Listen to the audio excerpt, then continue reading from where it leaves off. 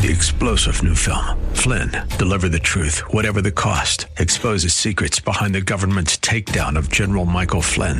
Flynn knew what the intel world had been up to. He ordered the first audit of the use of contractors. This set off alarm bells. He told the truth. He was the most dangerous person for Donald Trump to hire. They had to get rid of Flynn.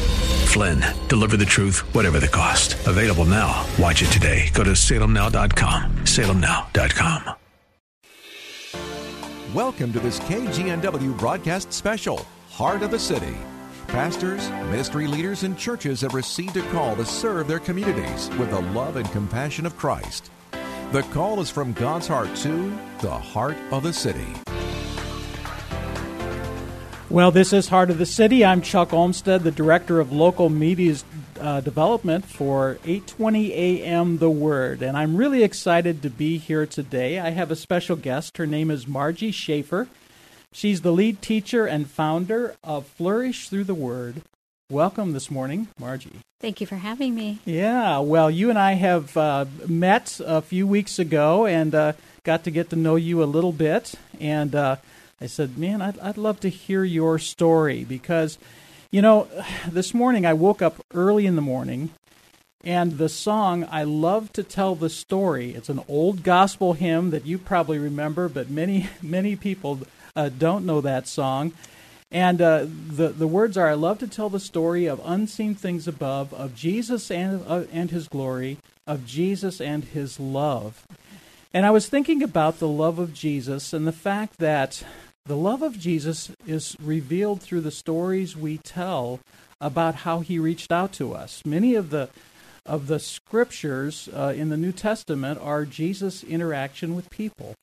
Not only just His teaching and His words, but how He interacted with people. And we all have a story to tell about how He reached down and touched our lives.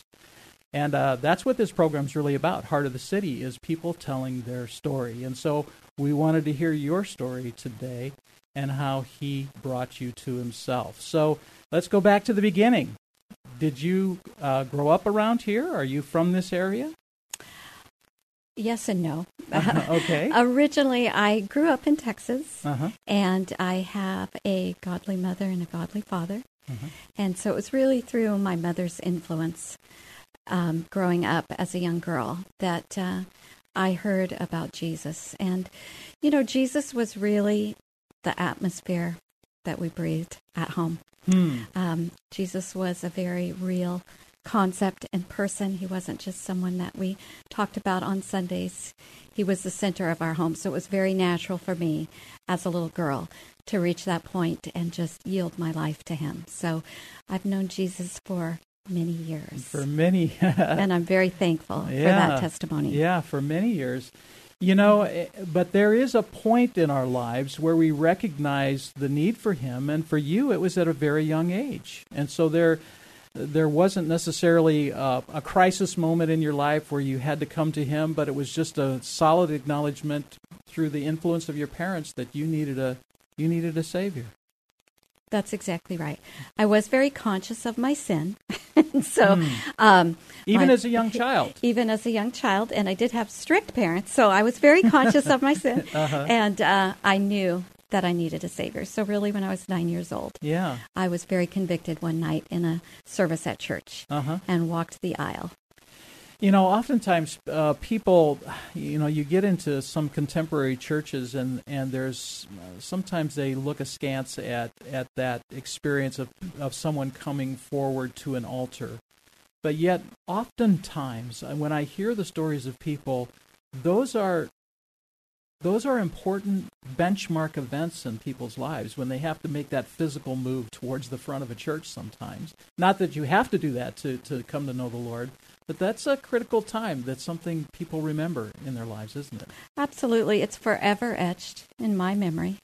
When I reflect back on my childhood, I can still see that night in my mind and walking down the aisle. And it was a specific youth service, and the sermon was so convicting. Of course, I had known for years that day would come when I would make my profession in faith public. And there is something very significant about responding in an almost tangible way and stepping out into the aisle, even if you're the only one, and walking down there and allowing the pastor or whoever is teaching to pray for you. Yeah. It's powerful. Yeah. It is powerful. It is. So, growing up then, in your teenage years, you'd made a profession of faith. Was that something that was challenged in your teenage years, or did you walk with the Lord and were pretty solid in that? I did walk with the Lord. In fact, I have an interesting story that I'd love to tell about my high school years. I lived almost on the Mexican border in El Paso, Texas, and I lived out in a smaller part of the city in the country. We had a small ranch. So very typical Texas upbringing, I guess.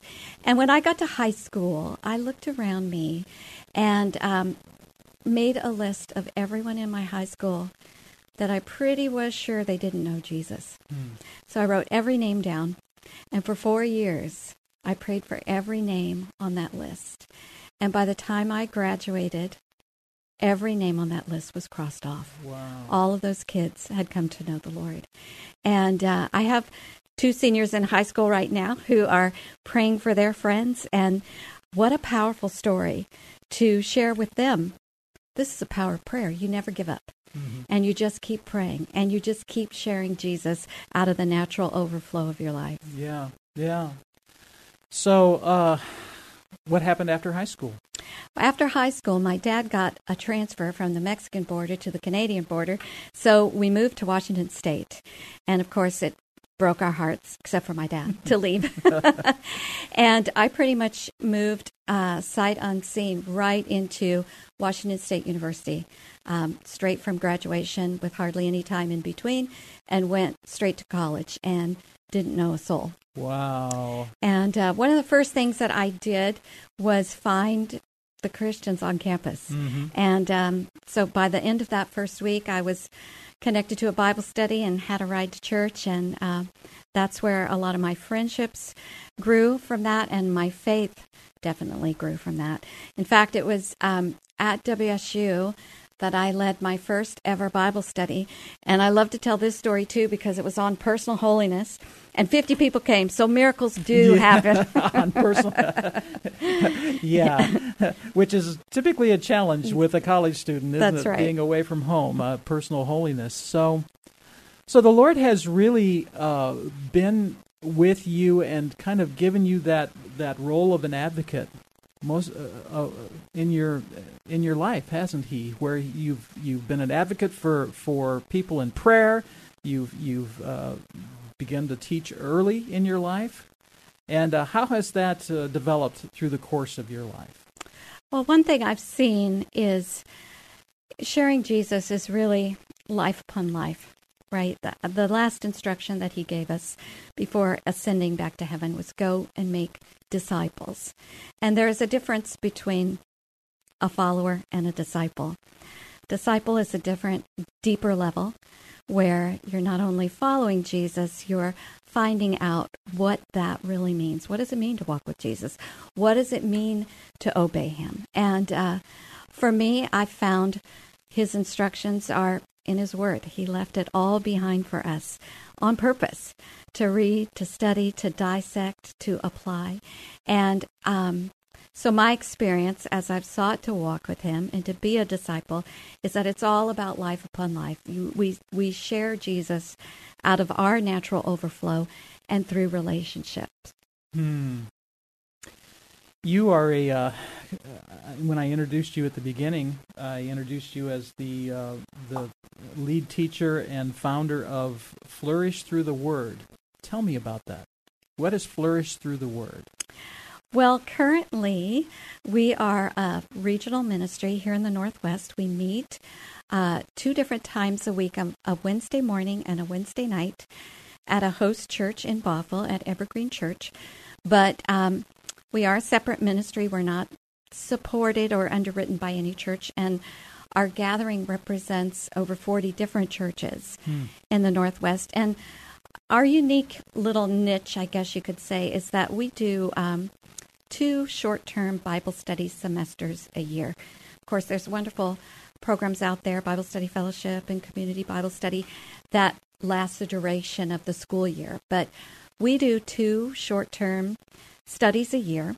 We take the entire holiday season off, and our finish line each year is a local regional women's conference. But we start each of our meetings with worship, where we just invite the Lord to be present, and we celebrate and praise Him.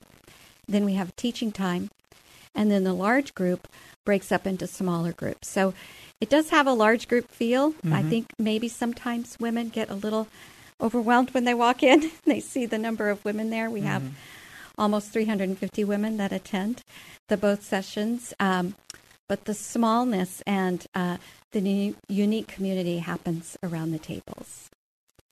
What are the types of topics, if you will, that you cover in those types of Bible studies? Obviously, you're studying the Bible, but there's a theme to what you're doing. What are the major themes that you're working on? Well, it's so interesting that you opened up the interview quoting the hymn, "I love to tell the story, which will be my theme and glory." That's our current Bible study. Interesting. You were not a plant. Our story is called, our Bible study this fall is called Your Story Matters, how your story fits within God's great kingdom story. And inside the book is printed that hymn. And we've sung it every time we've gathered so far. Well, then the Lord woke me up at 5 this morning to give me that. There was a reason for that, and it is such a glorious hymn that really none of us Christians have a story without Jesus being the center of it. And so we make sure on purpose that we sing hymns. We sing contemporary songs as well in our worship times, which are just we have 2 different gifted worship leaders that are anointed and wonderful and just usher in the presence of God every week. But we also sing the hymns on purpose because there's such a profound message to hymns, and I don't think you ever outgrow the hymns. Yeah. But this study starts out with the minor prophet Habakkuk. And not a lot of people have spent a lot of time traveling through the book of Habakkuk, but what is so powerful about unpacking that book is how relevant it is to what's happening in our world today, and especially in our nation. It was a very dark time in the nation of Judah. The country had seen a time of national revival when King Josiah was in power, and but the nation was on spiritual decline.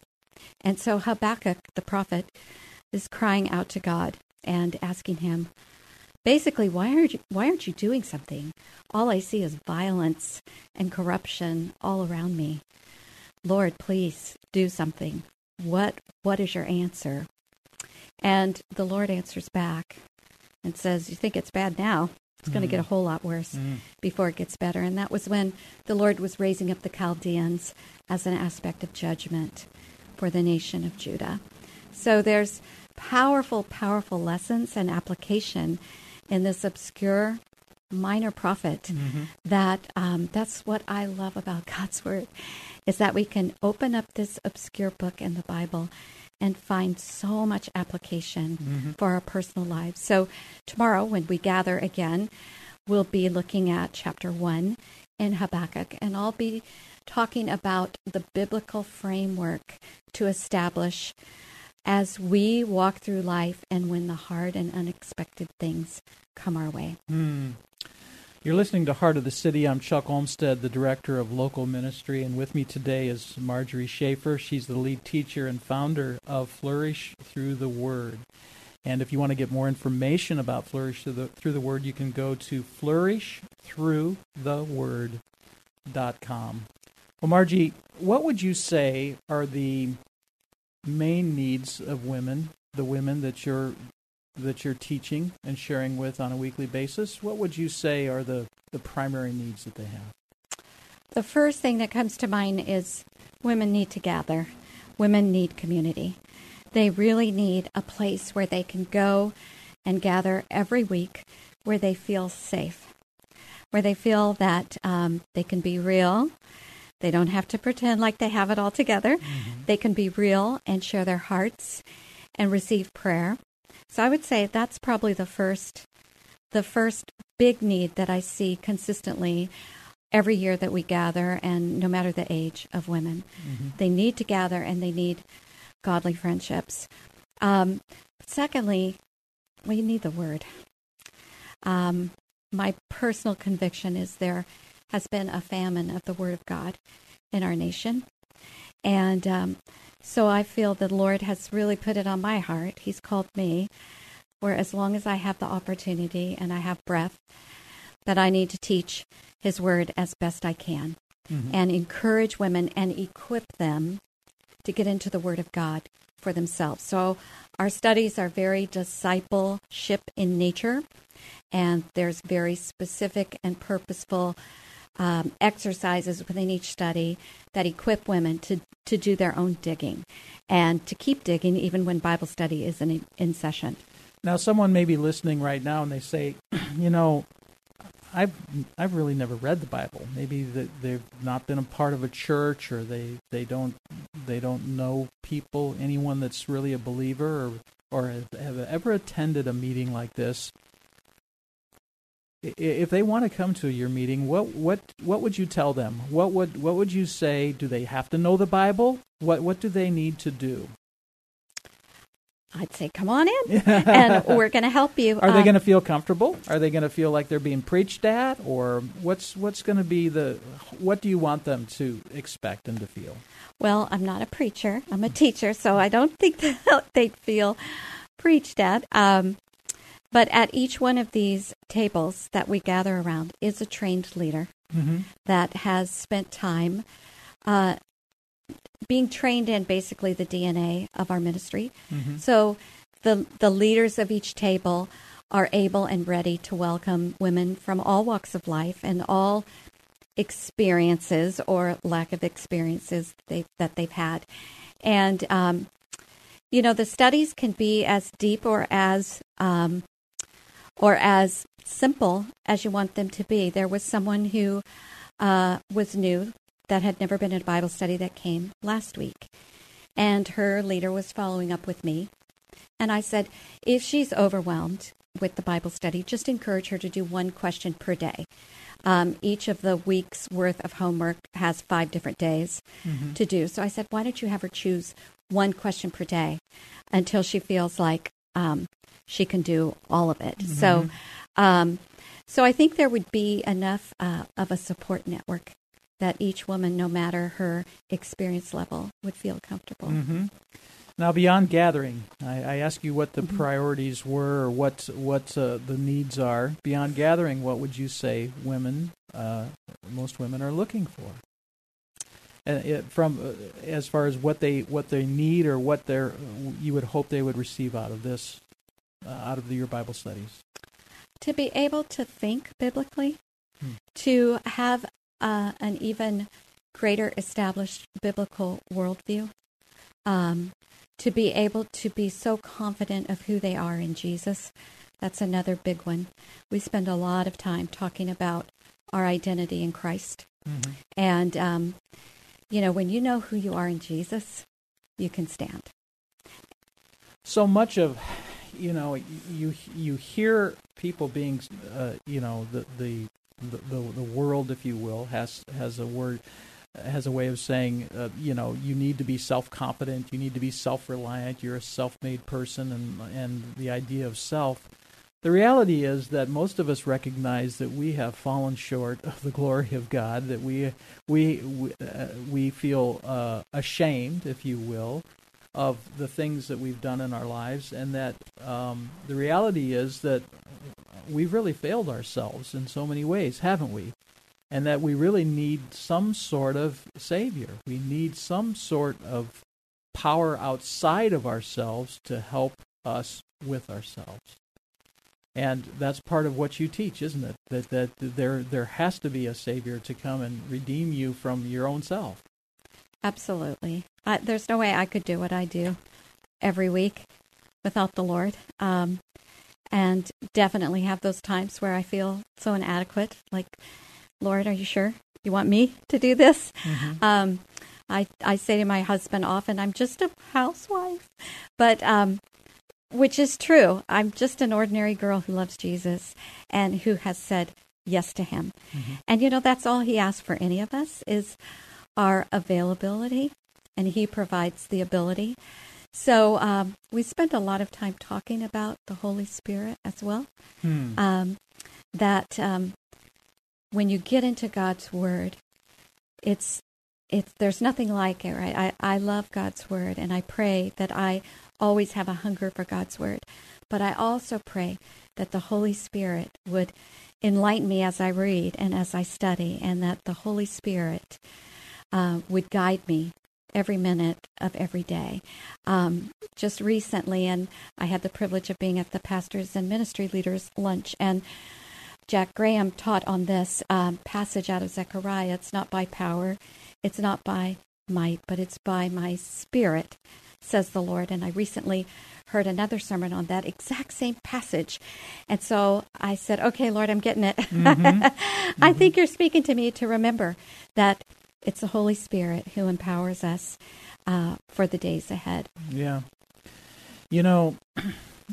Part of what I've been feeling and sensing just recently is how much I appreciate the presence of the Lord. Amen. Yeah. There's just a lot of things going on in this world that are absolutely crazy. That in the world there's no hope, and I don't know what people do without the presence of the Lord in their life to minister. The word that came to me when you're talking about the Holy Spirit is from John chapter 15. He is our comforter. Mm-hmm. The Lord promised a comforter who would come and be with you during these times. And I think the invitation out of just our discussion here today to those that are listening, we've got about 2 minutes left, is that there is a relationship that we can have with the Lord where His presence is with you always. Yes. And He speaks to us through His Word, through He as we receive Him into our life, He provides the Holy Spirit, who is our comforter, who guides us and leads us and directs us as we're making decisions in our lives. And He is with us for eternity, not only here on earth, but also in heaven, isn't He? And so what a privilege we have that He's brought us into His story, and our story is His story. That's right. About redemption, about redeeming us and bringing us to faith in Him. Well, Marjie, we've got about 1 minute left. Share with us, how can people learn more about Flourish Through the Word, and how can they get a hold of you? Well, you mentioned our website, flourishthroughtheword.com. Any woman can go and visit and see previous studies and see some video recaps of our past conferences. There's a way to contact us directly. And we also have a Facebook page. And we just started our new study, so there's time to jump in. We'll meet 7 more weeks. Mm-hmm. And, of course, we'll start a new study in January. So we would love to see women come and join us. Yeah, and then your event that you mentioned that takes place where you have several women there from lots of churches. Yes. That will happen in April of 2018. The correct? last weekend of April, yes. Well, that'll be an exciting event, I know. And again, if you want to learn more about Flourish Through the Word, you can go to Flourish, if you want that spelled, it's FLOURISH, throughtheword.com. And Marjie, I want to thank you for joining me today on Heart of the City, and I appreciate you joining me. Thank you for having me.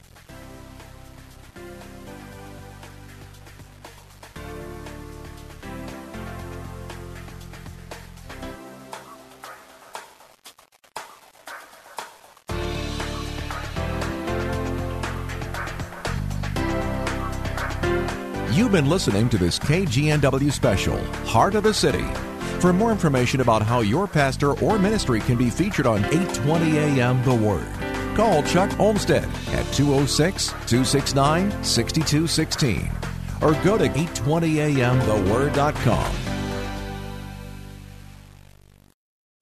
3-star general Michael J. Flynn, head of the Pentagon Intelligence Agency, knew all the government's dirty secrets. He was one of the most respected generals in the military. Flynn knew what the intel world had been up to. He understood its funding. He ordered the first audit of the use of contractors. This set off alarm bells. The explosive new documentary, Flynn, Deliver the Truth, Whatever the Cost, uncovers the facts behind this scandal. Flynn told the truth. He was the most dangerous person for Donald Trump to hire. I find out the worst enemy that I'm going to face in my life is right here in America. They took my assessment and they wanted me to change it. And I was like, I'm not changing it. They had to get rid of Flynn. With in-depth interviews, archival footage, and never-before-seen personal records of the man behind the headlines. I just felt like I was drowning. Flynn, Deliver the Truth, Whatever the Cost. Available now. Watch it today. Go to salemnow.com. salemnow.com.